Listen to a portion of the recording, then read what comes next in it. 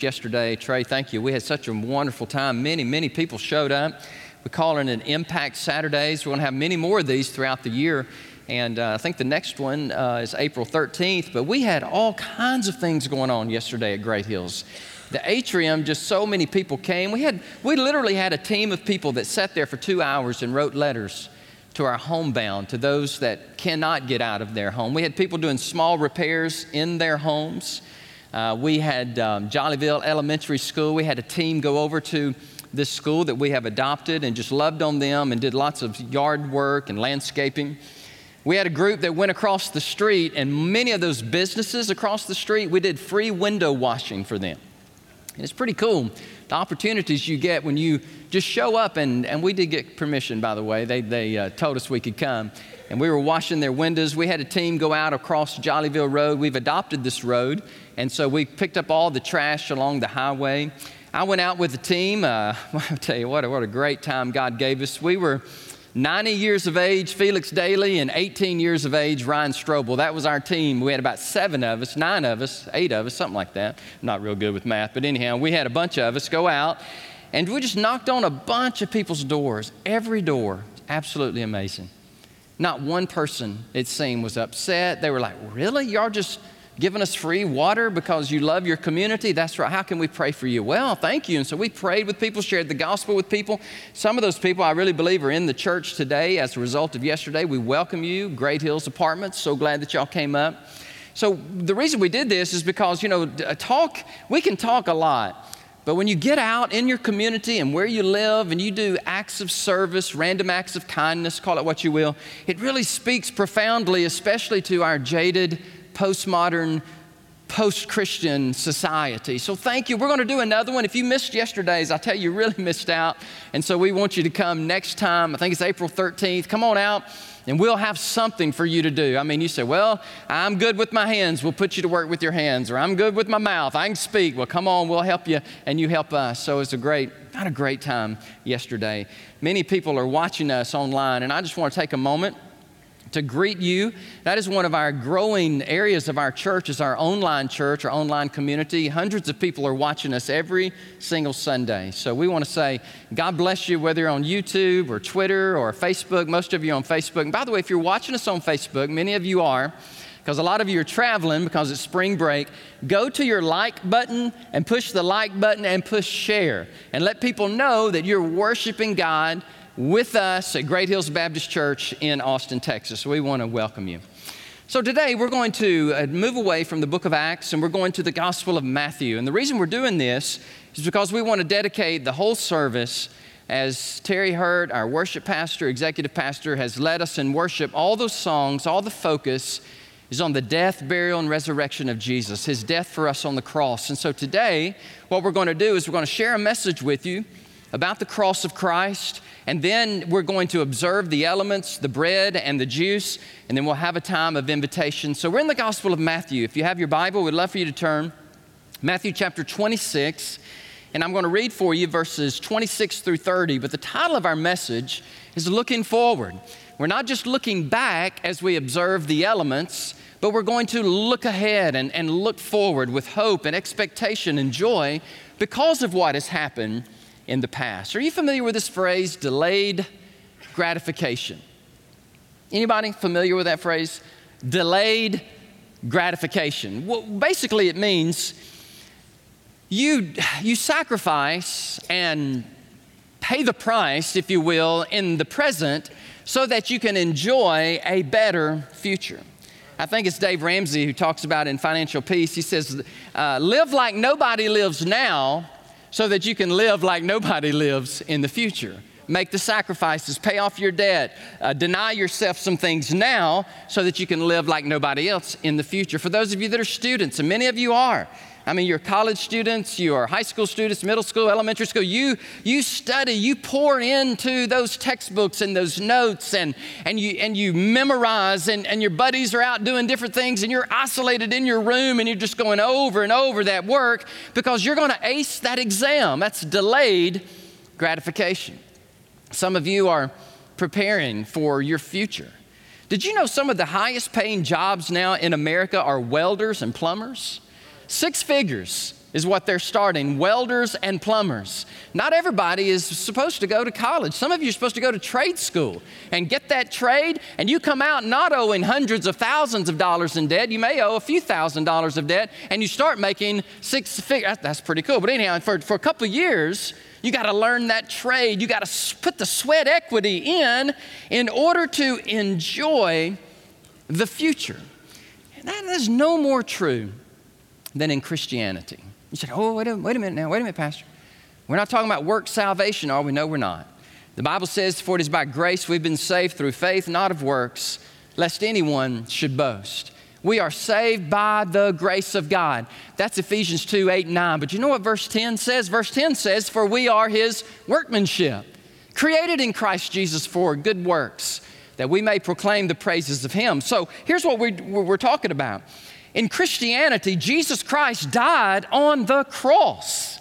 He suffered great torture and humiliation and shame and pain and agony. He did all of that in order that a greater day may come for him and for you. And so it is with us in Christianity. We deny ourselves. We take up our cross. We follow Jesus Christ. We march to the beat of a different drum. People look at us as crazy. People look at us and say, why don't you participate with us in the things that we are doing? It brings lots of pleasure into our physical bodies. And we say, no, thank you, because this world is not my home. I am looking for a glorious city another day, so I deny myself here now, and I'm going to enjoy eternity with God in heaven forever. So it's called delayed gratification. Let's look at the text now as Jesus Christ. I tell you, the Bible says, and I've got so many scriptures in my mind. We'll get to Matthew in a moment. But he, for the joy that was set before him, endured the cross, despising the shame, and now he is seated at the right hand of God the Father. Wow, that's our faith. That's our hope.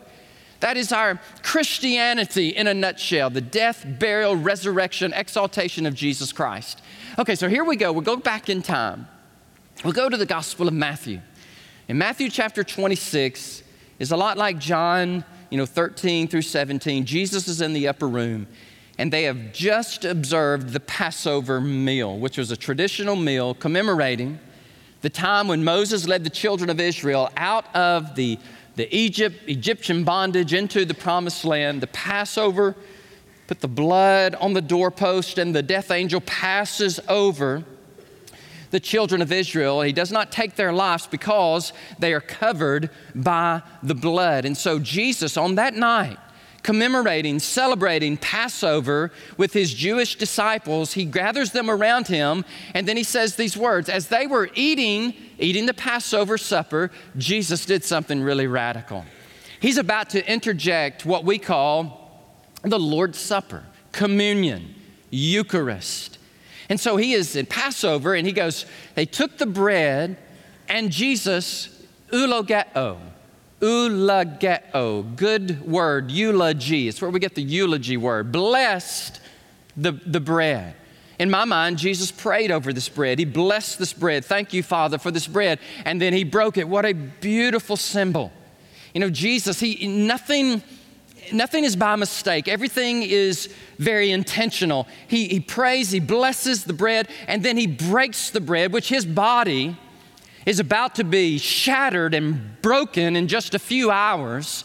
He breaks the bread, and then he gives it to them. Now that just astounds me. It's probably one loaf of bread, but he breaks it, and the Son of God, from beginning to end of his life on this earth, he's always serving, he's always humble, he's always giving, and so he gives the bread to his disciples, and he gives this commandment to them. Take and eat. This is my body. This is my body that is broken for you and for the sins of the world. Then he took the cup, probably one chalice, one large cup full of wine, and he eucharisteo. He eucharisteo. It's where we get the word Eucharist. Give thanks. The prefix is always, it means good. Charis is grace or thanks. And so Jesus takes the cup and he gives thanks to God the Father on the eve, on the precipice of the most horrible night of his life. He is about to be betrayed by a kiss from a friend. He is about to be falsely accused. He is about to be handcuffed and arrested, and he's about to be marched to a fake, phony trial, and there he is going to be condemned to death. And then in just a few moments, his arms will be stretched out, and they will be nailed to a cross, and his feet will be pierced to that beam, and Jesus Christ will hemorrhage and suffer and bleed and die for 6 hours on a cruel cross. But in the meantime, before all of that, he says, Father, I want to give you thanks. Praising God in the midst of such sorrow and so much horrible pain that is coming. But he says, take this cup, and I want you to drink from it, all of you. Drink it, for this is my blood, the blood of the new covenant, which is shed for many for the remission or the forgiveness of sins.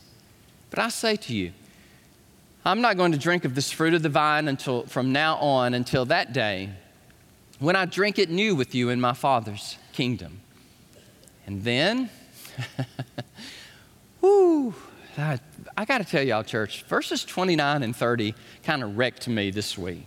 It got all over me. I've often led the Lord's Supper and communion, Matthew 26, and I've always seemed to stop at 26, 27, 28. But verse 29, I want to look at that verse with you in a few moments, but look at verse 30. In light of all that's going on in Jesus' life, and when they had sung a hymn, when they sang praise to God, then they went out to the Mount of Olives. So if you have your outlines before you this morning, we're going to share some things with you based on this text today. The first thing I want you to look at is let us obey the commandments of Jesus, okay? The commandments of Jesus are pretty straightforward at this point. He says, this is my body broken for you. It's representative, the metaphor here, this bread, now eat it. And then he takes the juice, the wine, and he says, this portrays my blood that is about to be spilled out for the sins, the remission of sins for the whole world. To everybody who will believe, I will become the sacrifice. No longer do we need sacrificial animals, the blood of goats and bulls and calves. No, all of that is fading away because a new day has come. A better covenant is now being inaugurated. The blood covenant, my blood, shed for all for the forgiveness of sins. No longer do you need to slaughter an animal because I'm about to be slaughtered for the sins of the world. And everybody who believes in me, Jesus said, their sins will be forever cleansed and forever they will go to heaven. Wow, that's the gospel. That is the gospel of Jesus Christ, the good news that God did for us what none of us could ever do for ourselves. Jesus says in John 10:18, nobody takes my life, but I lay it down. I lay it down of myself. I have power to lay it down, and I have power to take it up again. This command I have received from my Father, John 10:18. You know, the book of Hebrews, I think a great way to describe the book of Hebrews would be better. A better covenant, a better hope. The Old Testament, the law, it's faded away. It did its job. It pointed all those sacrifices, all of those prophecies, all of those years have pointed to the sacrifice. And I love what probably Luke wrote in the book of Hebrews. But now he has obtained a more excellent ministry, inasmuch as Jesus is also mediator of a, look at that, better testament, better covenant, which was established on better promises. You know, it's interesting when Jesus says, drink this cup because my blood will be shed for the forgiveness of sins of many, but not all. Jesus didn't say, my blood's about to be shed, and now everybody ever born, they will all be immediately forgiven. But that's not what he says, because that's not what happens. It's only those who believe. It's only those who trust. It's only those who recognize the Son of God for who he is. Just as the Son of Man. Look at this great verse in Matthew 20:28. He did not come to be served, but he came to serve and to give his life a ransom for many. Many, but not all, will believe. Oh, yes, his blood is shed for all. And the Bible says God's not willing that any should perish, but everybody come to repentance. But that's not what happens. Most, Jesus said, they have chosen to travel on a very wide, broad road that leads to destruction. Now, this broad road has some pleasure. Sin is pleasurable, the Bible says, for a season. But those who deny themselves and take up their cross and say, Jesus, I'm not living for my life, for me. I'm living my life for you. And I've said no to those ungodly lusts and passions, the lust of the eyes, the lust of the flesh, the pride of life. I've done away with those things through your blood, and now I'm on the narrow road. Did you know today that you're either on a broad road that's leading to hell or you're on a narrow road that's leading to heaven? How dare you say that, young man? How dare you be so provincial and myopic and narrow-minded? That's exactly what Jesus Christ said. He said most are going to hell. And it's not because God doesn't love them. It's not because God has not shaken the universe and sent me to die for them, but they would rather enjoy the fleeting pleasures of sin for a moment and then spend eternity separated from me forever. Wow. And you know what? But for the grace of God, there goes Brother Danny. I was on that road to hell. I was on that road to pleasure. I was on that road of doing what I wanted to do until Almighty God came to me and said, you are a sinner and you're going to hell. And I was like, that's for sure, Jesus, help me. And he did. Oh, the cross of Jesus Christ, woo, is the reason I'm alive. That's what we sang a moment ago. The cross is the reason we're alive. Had Jesus not died on a cross and been buried and resurrected from the dead, pray heaven, tell me, where would you be today? You wouldn't be at Great Hills Baptist Church, I promise you that. For many, for any who would believe. Today, we're going to obey this clear, crystal clear mandate. In a few moments, you're going to hold this sacred moment in your hand. You're going to reminisce. You're going to look back at what Jesus did on the cross, and you're going to eat that bread, you're going to drink that juice, and we're going to remember him. But I love what Paul says in 1 Corinthians 11:26. He says, for as often as you eat the bread and drink the cup, you proclaim the Lord's death until he comes. And that leads me to the second point. Let us anticipate the promise of Jesus. Let us anticipate the promise. You see, the Eucharist, the Lord's Supper, communion, it's not just an exercise in the past or a historical moment, but it's also, watch me now, it's an anticipation of a greater future. Yes, delayed gratification here, delayed here, but eternal gratification there. And it's all made available. It's all made possible through the death of Christ on the cross. Now here we go to verse 29 and 30. I got to be honest with you. I'll be honest, I don't think I've ever preached on verses 29 and 30, to my shame. I've treated verse 29 and 30 a lot like you and I treat fine print. How many of you read the fine print of all the documents that you sign? Not many. 1, 2, 3. Donalyn, 59 years of age in Georgia, she loves to read the fine print. In fact, she says, I even read the fine print on the HIPAA documents in the doctor's office. Donalyn Edwards from Georgia, she said, you know what? I'm an economics major from University of Georgia, and I'm proud of my degree, and I just read everything. Well, little did she know that just last month, there was a company called Square, I love this name, Square Mouth, based in St. Petersburg, Florida. And what they do is they provide travel insurance. And so Donalyn, she took out a $400 travel insurance that would cover everything were anything to happen. And here's what they did. After 4,000 words, 7-page document, toward the end or maybe in the middle, they wrote these words. Hey, if you are reading the fine print and you are the first one to contact us, we will give you $10,000. And Donald Edwards is like, hello? She contacted them. They had an email address. She emailed them. Then in 24 hours, they called her back and they said, you're winning. We're going to give you $10,000.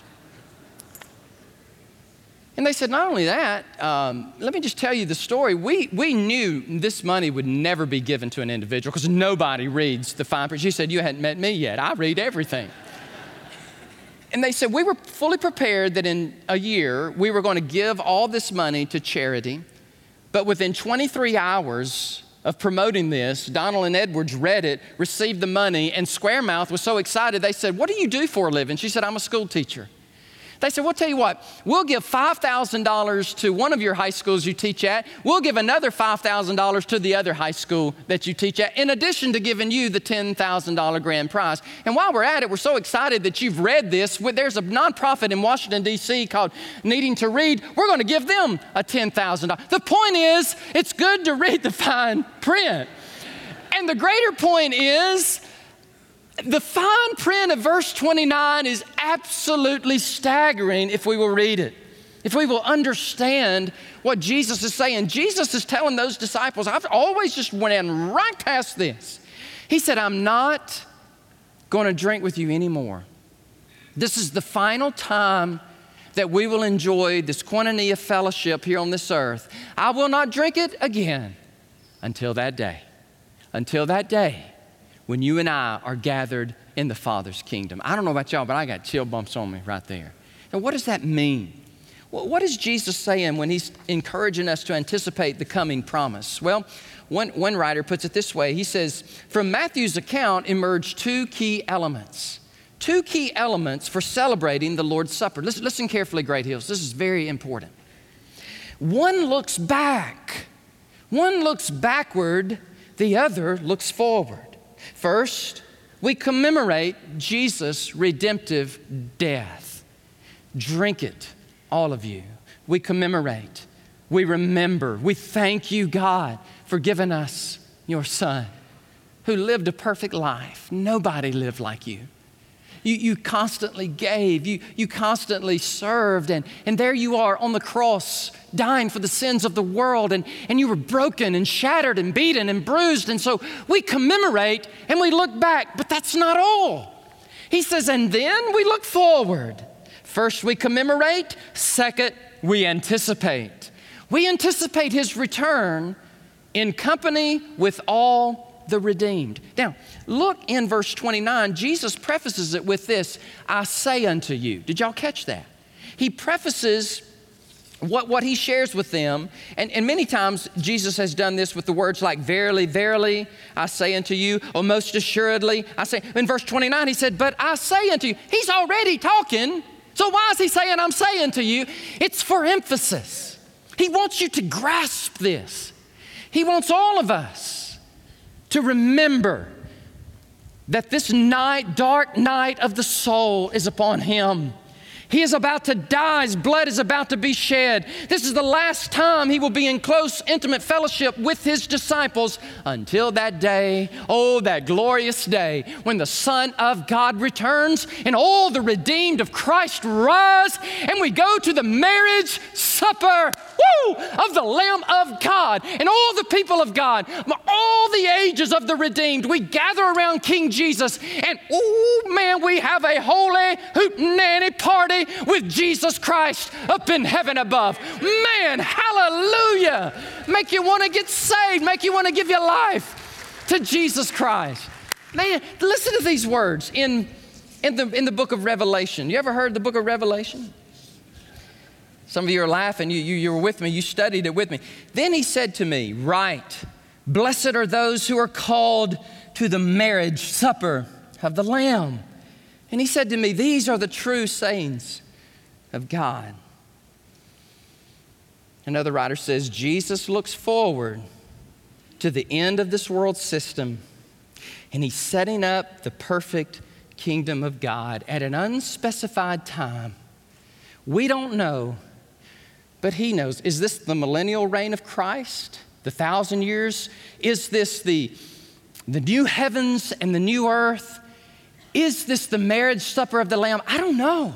All I know is that Jesus made a promise, and we are to anticipate this promise that the dark night of the soul will give way to the brilliant sunshine of eternal life with the Son of God. Wow. Thank you, Lord. Last thing I want to share with you before we observe the elements is let us praise God in the midst of difficulty. Let us praise in the midst of difficulty. When the Bible says they sang a hymn, what that means is it was customary during the liturgy of the Passover for them to go to Psalm 113, Psalm 118. And they would sing these psalms of praise to God. And I read all of them this week in preparation for the sermon. I'm not going to read them to you, but I'm telling you what they say. They all talk about praise God, worship God, love God. Isn't God amazing? It's called the Hallel. Hallel means praise Yahweh. In Hebrew, Hallel, praise God. And Jesus Christ, on the very precipice of going through the most torturous death known to mankind, he has the spiritual wherewithal to gather his disciples and to sing a song of praise to God. Wow.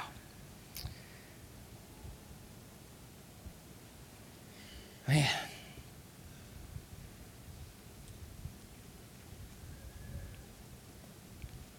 I'm going to confess to you, that's not just hard for me, that's impossible for me without the intervention of God. Some of you are in the midst of difficulty, in the crucible of pain, of agony, of suffering. Some of you are waiting. I know, you told me. You're waiting on the result from the exam.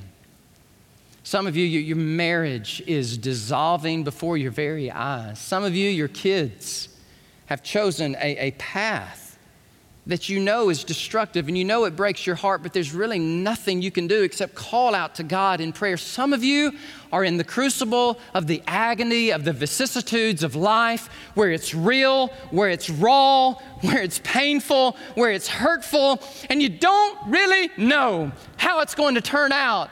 And yet in the midst of that, Jesus Christ comes alongside of you and says, let us lift up praise to God. Why? Because no matter what, Jesus Christ will never leave us and never forsake us. He will walk alongside us. He will fill us with His Spirit. A lot of us, we say, well, death is the most horrible possible thing that could ever happen to me. You know what? Death is promotion for the child of God to the kingdom of God. And I'm not minimizing your pain, and I don't want you to minimize mine. But if Jesus Christ can halal and worship God on the eve of the crucifixion, Lord Jesus, help us to worship you in the midst of our difficulty and suffering here today. So what I want you to do is take a piece of bread, take a cup, and as you just ruminate on this, as you think through it, let us obey His commandments, okay? Let's obey Him and drink and eat, remembering. But let us also anticipate not just the suffering then, but the celebration that is to come. Remember 1 Corinthians 11:26, as often as you eat this bread, drink this cup, you proclaim the Lord's death until He comes. And then, can you do it? Would you join me? Would you help me? Can I help you? Praise God, from whom all blessings flow. Our Father, which art in heaven, what did He say next? Hallowed be your name. Blessed be the name of the Lord. Now watch this. As that begins to happen, as that praise in you begins to rise, something absolutely magnificent and majestic begins to happen. God begins to take that burden.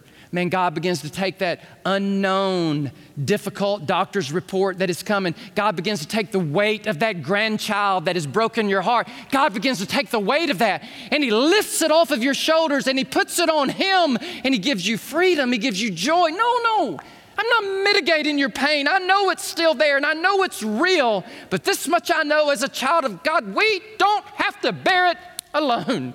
God bears it for us. Good night. That's the joy of being a Christian. So let's enjoy it. Let's embrace being a follower of God, that one day we're going to heaven, but in the meantime, we're going to walk through this pain with joy. God, thank you. Thank you for the cross. Thank you, Jesus, for who you are. You are amazing. Thank you, Holy Spirit, for being with us in this sacred Eucharist moment. God, I pray, even now as our deacons, as they come, as they prepare to give these elements to us, Lord, may we embrace this moment. Father, I'm praying now in your name, Jesus, that every believer, every Christian in this room, as they partake of these elements, God, they would do it with a thought of thank you, with the thought of Jesus, please forgive me, and with this thought of God, thank you for rescuing me, saving me, and thank you one day we will reign with you forever in heaven. We will drink of this cup again with you, Jesus, in glory, the marriage supper of the Lamb. If you're here today and I'm praying for you, and you know who you are, and you're not a follower of Christ, and there's never been a time where you surrendered your life to Him. You're still on that very broad path of destruction. Today, would you come off of that path and say, Jesus, I give you my all. I surrender. I surrender my life unto you.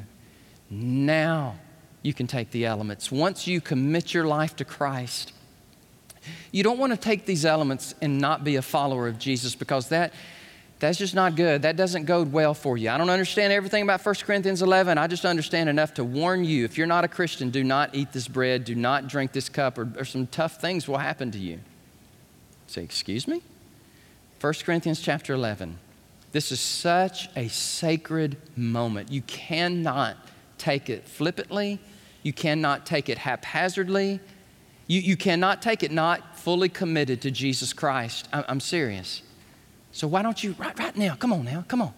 If you need to look at me for just a moment. If you need to bow your heads, bow your heads.